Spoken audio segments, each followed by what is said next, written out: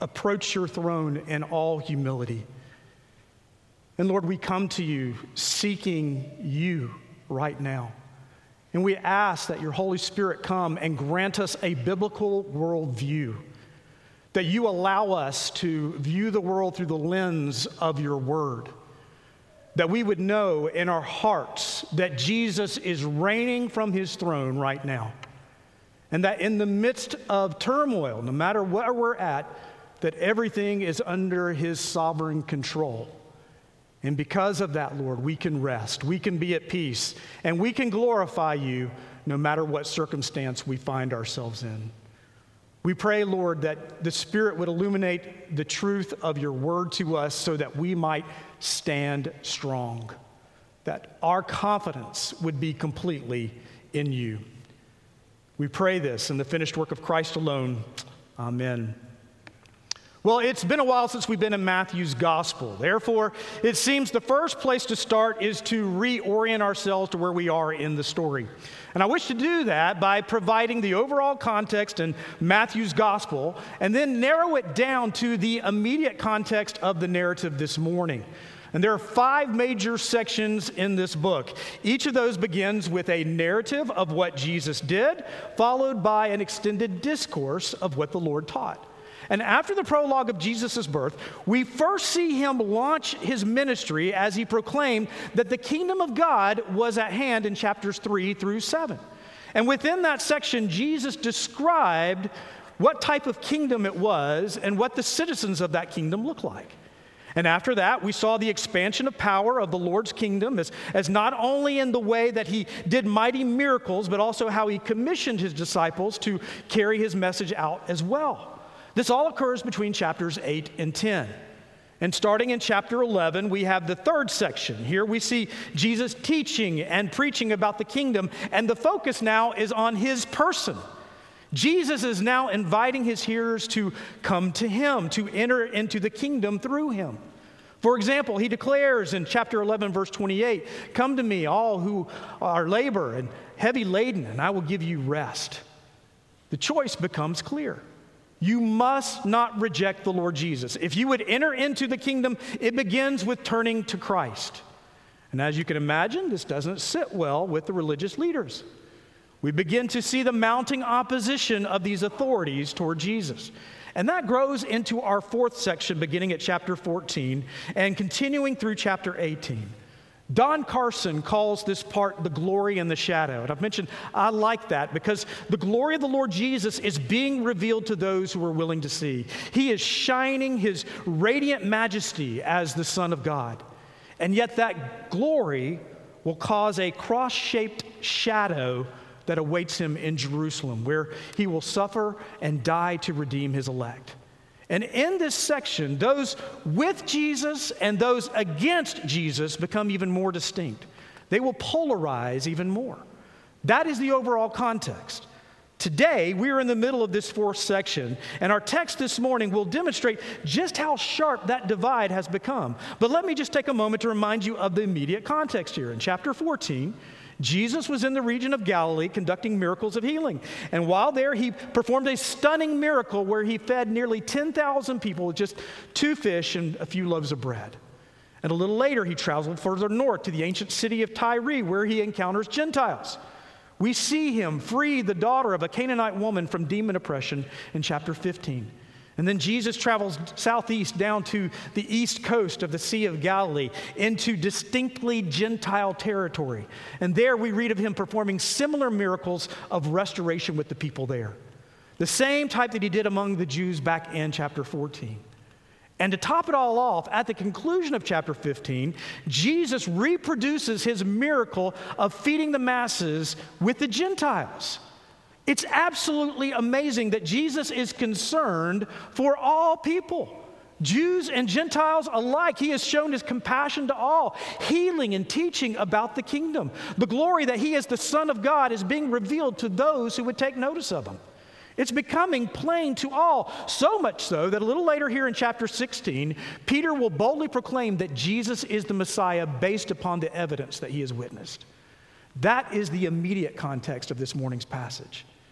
And so we read in the last verse of chapter 15 that Jesus climbs into a boat and he crosses back to the western shore of the Sea of Galilee, back into Jewish lands. And it's there that he is confronted with a delegation of Jewish religious leaders. Please turn in your Bibles to Matthew chapter 16, if you will. That's page 821 of your Pew Bible.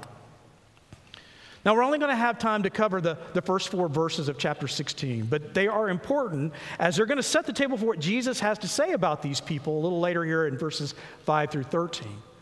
But today we need to focus on who these people were, what they were demanding from Jesus, and then our Lord's chilling response to them. These men challenged Jesus, but our Lord issues a challenge back to them. And it's a challenge that is still valid for us today. So what do we know about these men? Well, the text tells us this delegation is made up of both Pharisees and Sadducees. Now, I don't want to presume that everyone here knows what those terms mean, so I'm going to describe them just a bit. They were the names of the 2 main parties of Judaism in the first century. The Sadducees believed only the first 5 books of the Old Testament were Scripture. They did not think the rest of the writings constituted God's word. And as such, they had a philosophy that if you were obedient in the temple worship, then God would bless you presently in the material world, whether that was with wealth or political relationships or more children. They did not believe in an afterlife. Once your life was complete on the earth, that was it, game over.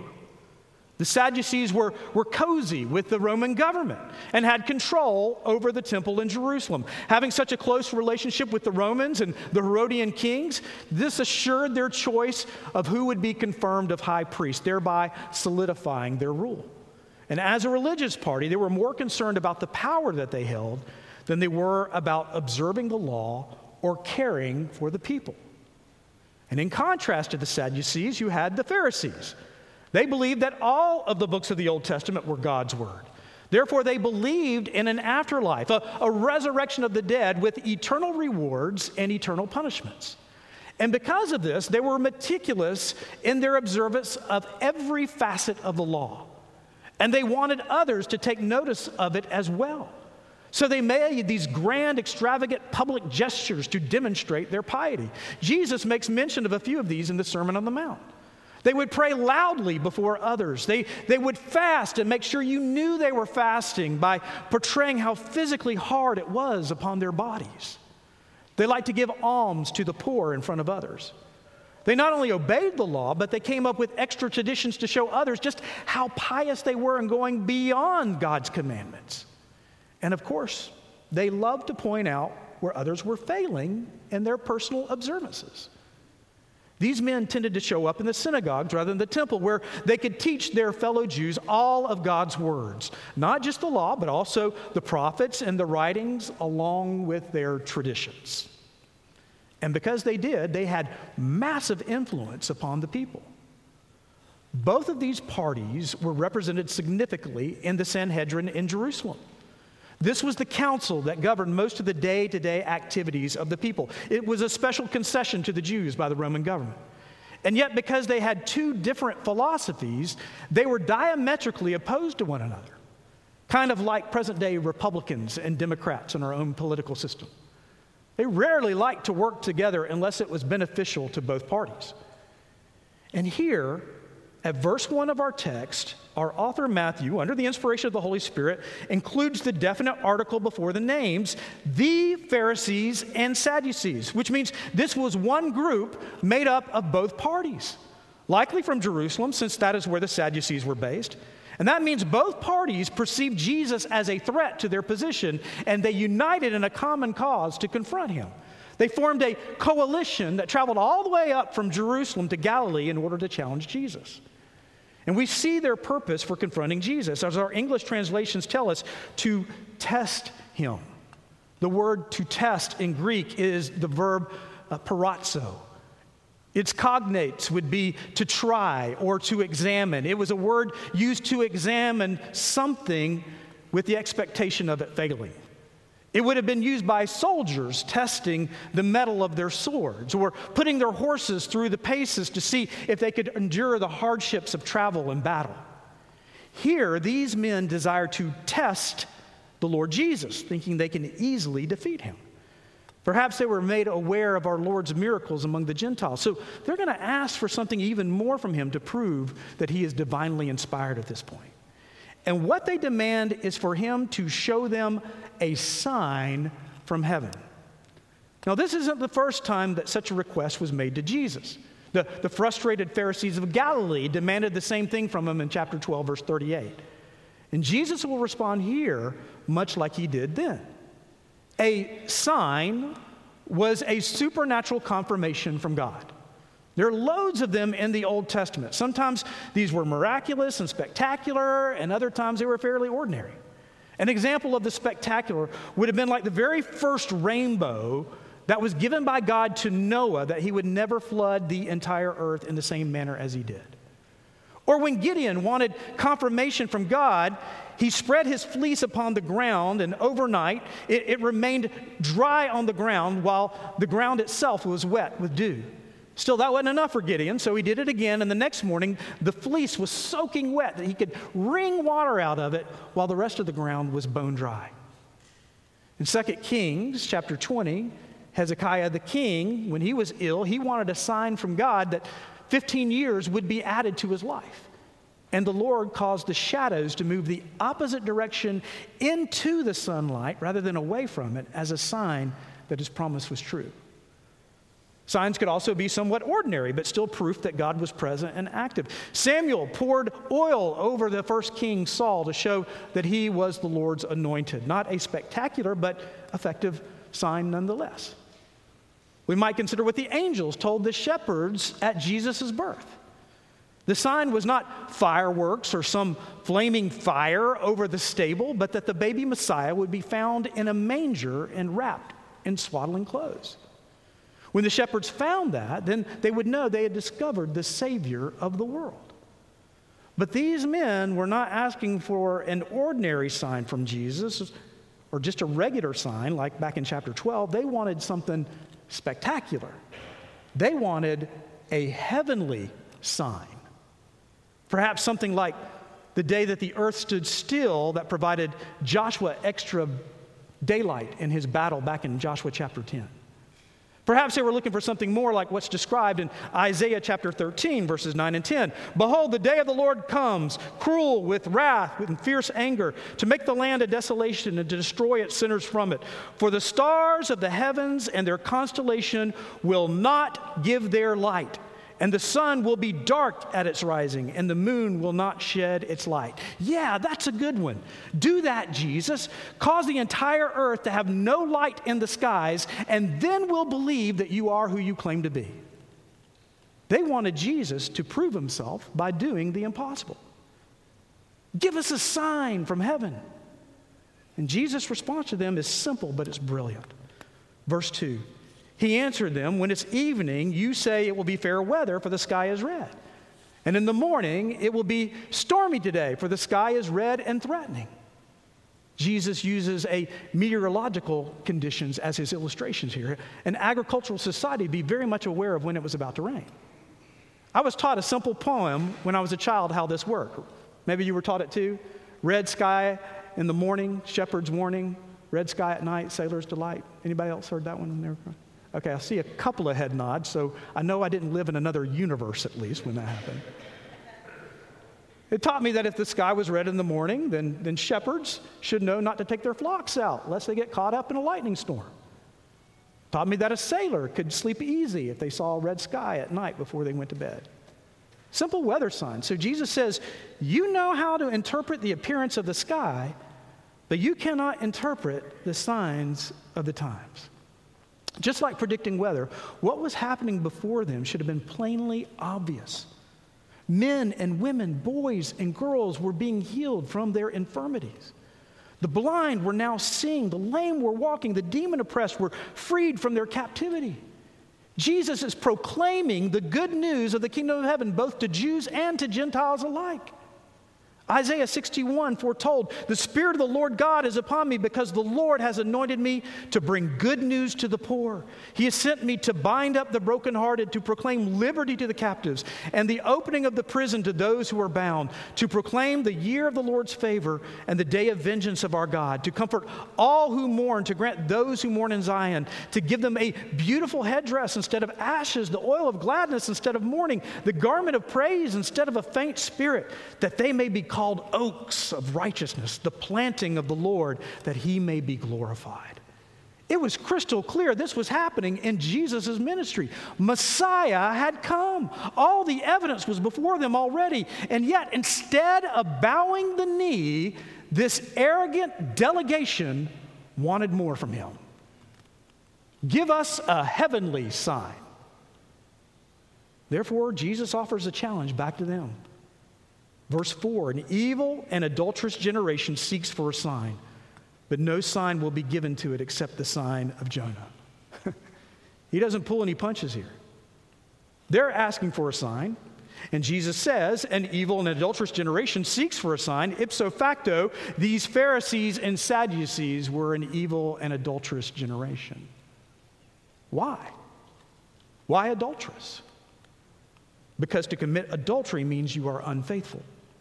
You are making yourself the center of attention rather than God. You are telling God, "You are here to serve me, therefore do my bidding and confirm that you are by doing the supernatural or doing miraculous gifts for my benefit." Jesus says the only sign you're going to get is that of Jonah. It was the same response that he gave back in chapter 12, verses 39 through 41. And if you remember, I told you then, there's been a little bit of debate trying to narrow down which specific sign this is. Is the sign of Jonah being miraculously spit out of a large fish after being inside of it 3 days? If so, then this likely refers to Jesus' resurrection after being buried for 3 days. Or is the sign Jonah's proclamation of repentance to the Assyrians? Jonah preached to the Ninevites, and they believed him, and they turned from his wickedness. And as I said last spring when we looked at chapter 12, I believe it's both. I think Jesus is referring to the man Jonah and his message. Just as I think he's referring both to himself as the divine man and the divine word of God. Word and person in Christ go hand in hand. There is one sacrifice, one death and resurrection, and that's all they will get. There's one message, one gospel, and that's all they will get. They will get nothing more because it is more than sufficient in those things. You either accept Jesus on the basis of who he is or you don't. He is not here to do your bidding. He is here to save you from your sins, something that each and every one of us are incapable of doing on our own. The Pharisees and Sadducees' response would be much like if you were trapped in a burning building and suddenly in the midst of the smoke, a firefighter appears to you and he's got his helmet on and his PPE and he says, "I'm here to save you." And you respond with, "Okay, but before I go with you, would you please show me your credentials first? And while you're at it, would you mind sweeping up the room and tidying up a bit first before we leave? I'd hate for people to see how messy my house was after the fire is out." No, like the firefighter was there to do the imperiled's bidding like he could manage 2 agendas at that point. No, you'd leave all of your possessions and possibly run into the arms of your Savior saying, "What must I do to be saved in that moment? I'm here to follow your directions." This delegation were arrogant fools.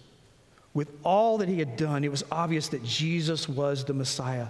They should have been asking him, "What must I do to be saved?" We're told such was their opposition that Jesus got into a boat and he returned back to Gentile territory on the other side of the sea. We learn the location in verse 13. So he left them and departed, is what we're told. Jesus left, and none of the delegation followed the Messiah. Only the disciples followed. The Pharisees and the Sadducees, these religious authorities with their own agendas, failed to recognize the ultimate prize, the person of Jesus Christ. Now, before we conclude, we need to think a little bit about how this text should apply to us. And I have 3 observations here. First of all, this text warns us of presuming upon God. It warns us upon presuming upon God. God is not here to make much of us. We are designed to worship him and make much of him. Yes, the Almighty God values us. That is demonstrated at the cross where Jesus takes upon himself the wrath that we deserve for the sins that we've committed against God. And God the Father not only accepts that sacrifice of his only begotten, but he also imparts his Holy Spirit to regenerate us and live within us. But do not presume that he does so because he needs us. He does not. He saves a people unto himself for his own glory, not to treat us like spoiled children. Don't miss the point of the famous verses of grace by the Apostle Paul in Ephesians 2. For by grace you have been saved through faith. And this is not your own doing, it is the gift of God, not as the results of works, so that no one can boast. And that's absolutely true, but we must not skip the very next verse after that, which tells us why we were saved. For we are his workmanship, created in Christ Jesus for good works, which God prepared beforehand that we should walk in them. God saved us that we might glorify him. And yet often we place ourselves in the place of presuming upon him. I remember as a young man trying to barter with God. I would get into some kind of trouble or difficulty and I would pray, Lord, if you get me out of this, I promise I will blank. You could fill it in. I promise I will tithe more. I'll attend church more. I'll stop swearing. As if God somehow was obligated to me if I performed a certain action. Lord, if you'll enable me to pass this test that I didn't study for, I promise I'll read the Bible more. Such arrogance presumes upon the living God that A, we view him as some magic genie to do our bidding, and B, it assumes we don't owe him our all whether or not he chooses to act in a particular manner. He is the creator. We are the creature. It should stun us that he takes notice of us and cares about us at all. If you think God is here to serve you, then no wonder the God of your mind is so small when things don't turn out the way you want them to. The triune God is much bigger than our thoughts. He's doing much more than we're capable of understanding.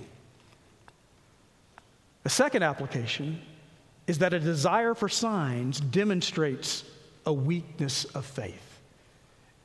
A desire for signs demonstrates a weakness of faith.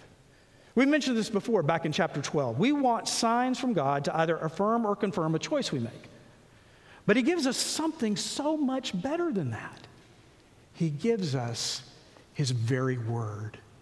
He gives us his promises. In fact, I want to show you what I mean. God cannot lie. Turn with me if you can to Exodus chapter 3. God can't lie. His promises stay forever with us.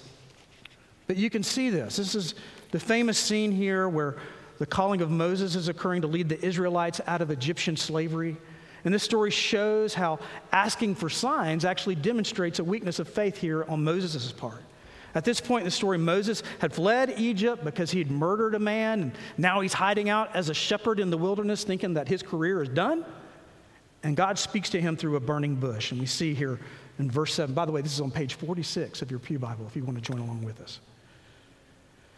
Verse 7, then the Lord said, I have surely seen the affliction of my people who are in Egypt and have heard their cry because of their taskmasters.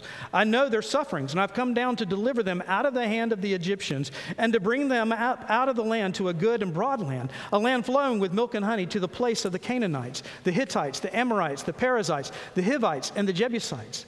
And now, behold, the cry of the people of Israel has come to me, and I've seen the oppression with which the Egyptians oppressed them.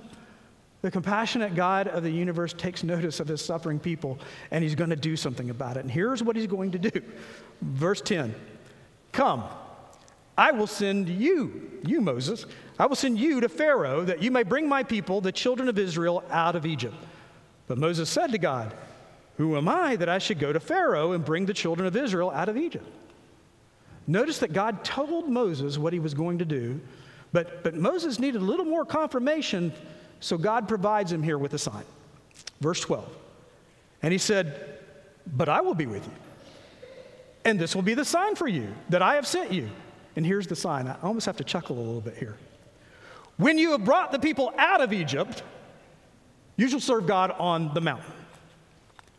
The sign is once you're back here worshiping with my people, then you will know you will have succeeded in getting my people out of Egypt. It should be enough that God says, I said it, so shall it be. Still not enough for Moses, though. Verse 13, then Moses said to God, if I come to the people of Israel and say to them, the God of your fathers has sent me, and they ask, what is his name? What shall I say to them? Now, God's going to reply with his name, which is his authority, but he will reveal to Moses his exact plan of what he's going to do. Verse 14, God said to Moses, I am who I am. And he said, say this to the people of Israel, I am has sent me to you. And God said to Moses, say this to the people of Israel. Now note this, he expects what Moses is going to proclaim, the words of God, to be enough to convince the people of Israel. The Lord, the God of your fathers, the God of Abraham, the God of Isaac, and the God of Jacob has sent me to you. This is my name forever, and thus I am to be remembered throughout all generations. Go and gather the elders of Israel together, and you say to them, Moses, the Lord, the God of your fathers, the God of Abraham, of Isaac, and of Jacob, has appeared to me, saying, I have observed you and what has been done in Egypt, and I promise that I will bring you up out of the affliction of Egypt to the land of the Canaanites, the Hittites, the Amorites, the Perizzites, the Hivites, and the Jebusites, a land flowing with milk and honey. Now this is amazing. God is telling Moses, go tell the people my words, the words of I am. That is sufficient, and they will believe you. Verse 18, and they will listen to your voice. You and the elders of Israel shall go to the king of Egypt and say to him, the Lord, the God of the Hebrews, has met with us. And now, please let us go on 3 days' journey into the wilderness that we may sacrifice to the Lord our God. And unlike the people, Pharaoh will not listen to God's words. Verse 19, but I know the king of Egypt will not let you go unless compelled by a mighty hand. So I will stretch out my hand and strike Egypt with all the wonders that I will do in it. And after that, he will let you go. And I will give this people favor in the sight of the Egyptians. Then when you go, you will not go empty, but each woman shall ask of her neighbor and any woman who lives in her house for silver and gold jewelry and for clothing. And you shall put them on your sons and on your daughters. So shall you plunder the Egyptians. God said it. And that should be sufficient.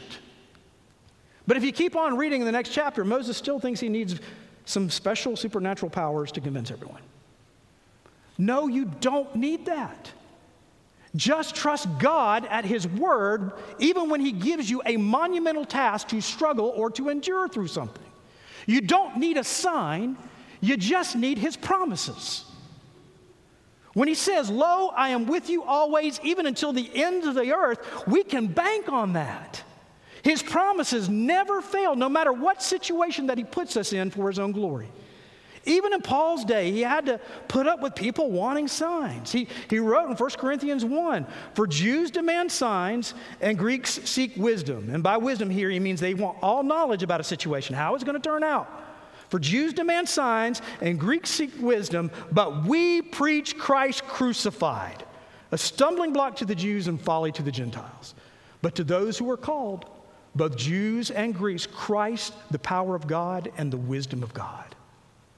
God gives us his word, and it is enough.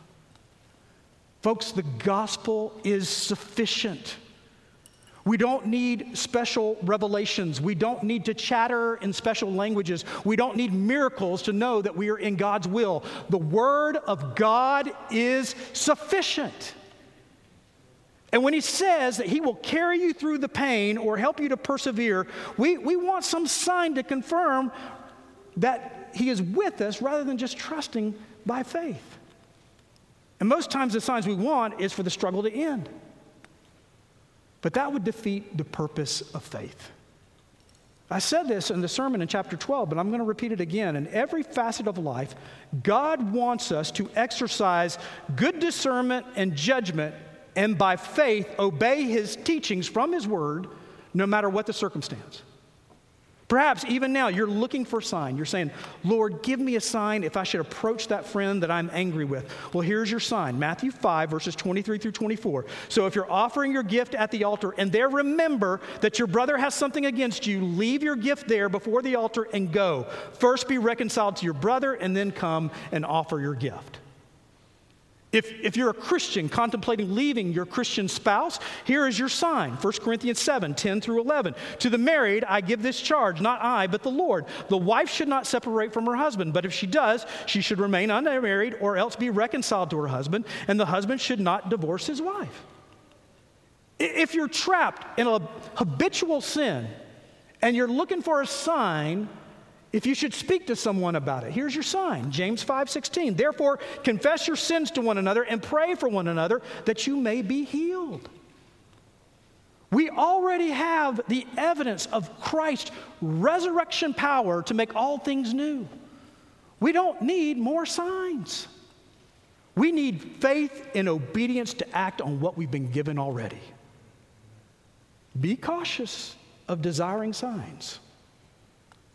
I get a little frustrated with my Christian friends that are obsessed with the end times, looking for signs of this or that. Oh, Blair, such and such sign is being fulfilled right now. Well, I'm not sure how that would change my approach to the Lord's return.